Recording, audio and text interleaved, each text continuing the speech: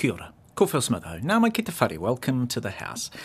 It's a truth universally acknowledged that a person in possession of an excess of masochism must be in want of a job as an MP. Well, maybe not universally acknowledged, but surely well evidenced. And yet there is never any shortage of fresh faces sure that they can either fix the world or get famous without suffering the whips and scorn. It's truly an honour to be your representative in this House. The privilege of being here is immense. In their maiden speeches, MPs typically describe the job as an honour or a privilege. And it is. They don't mention how brutal it is. Maybe they haven't realised. And that's why they're drawn to it, with a deep well of optimism or an overly healthy ego.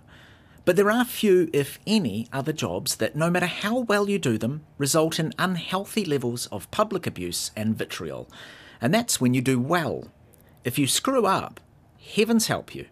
That can lead to protracted sessions of public bloodletting. And nothing the committee could do, I think, would be as bad as the damage to the minister's reputation that she herself has imposed by her failure, by her gross negligence, by her serious errors of judgment.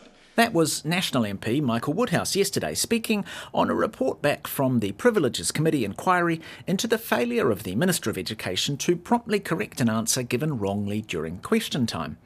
It had been an obvious own goal, one that might easily have been saved, but weirdly was not. In most jobs, if you screw up royally, you might get berated in a quiet room, or maybe HR will offer a carefully worded verbal warning. For MPs, the boss's anger is only the beginning. After that, all of their misdeeds, errors, mistakes and personal frailties get discussed and dissected in public, and then used as opportunistic weapons to beat them with. The only other people that come close in public dissection are probably all-black coaches. I frequently wonder why either group put themselves through it. Yes, MPs can achieve great things, but some people will hate them for that as well. There are reasons, though, for such high standards. Labour MP and Attorney-General David Parker, and then Nationals Michael Woodhouse. I think it is a salutary lesson to ministers and to members generally that standing orders need to be adhered to if this place is to work properly, and amongst the most important of those functions is the holding of the government to account, the government that spends money and has authority on behalf of the people to do very serious things. And one of the most important ways in which governments are held to account is through question time. And therefore, when a question is wrong and misleads the House, it ought to be corrected at the earliest possible opportunity. Parliamentary Privilege 101. Every member, no matter how inexperienced, should know that. And certainly, every minister should have that drummed into them when they become ministers, that if they make a mistake, they correct it. That is a fundamental corollary to the parliamentary privilege we hold. That's right. You see, ministers are powerful and that power must be held in check.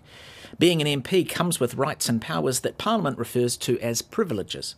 It's all about that balance of power and responsibility. And a healthy fear of pushing beyond the rules is probably useful.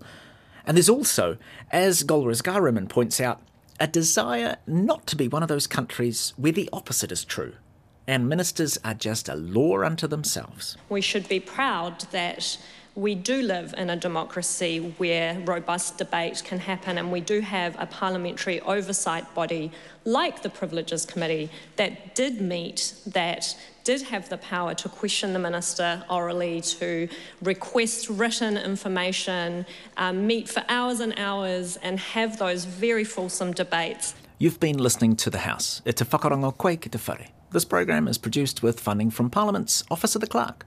Mātua.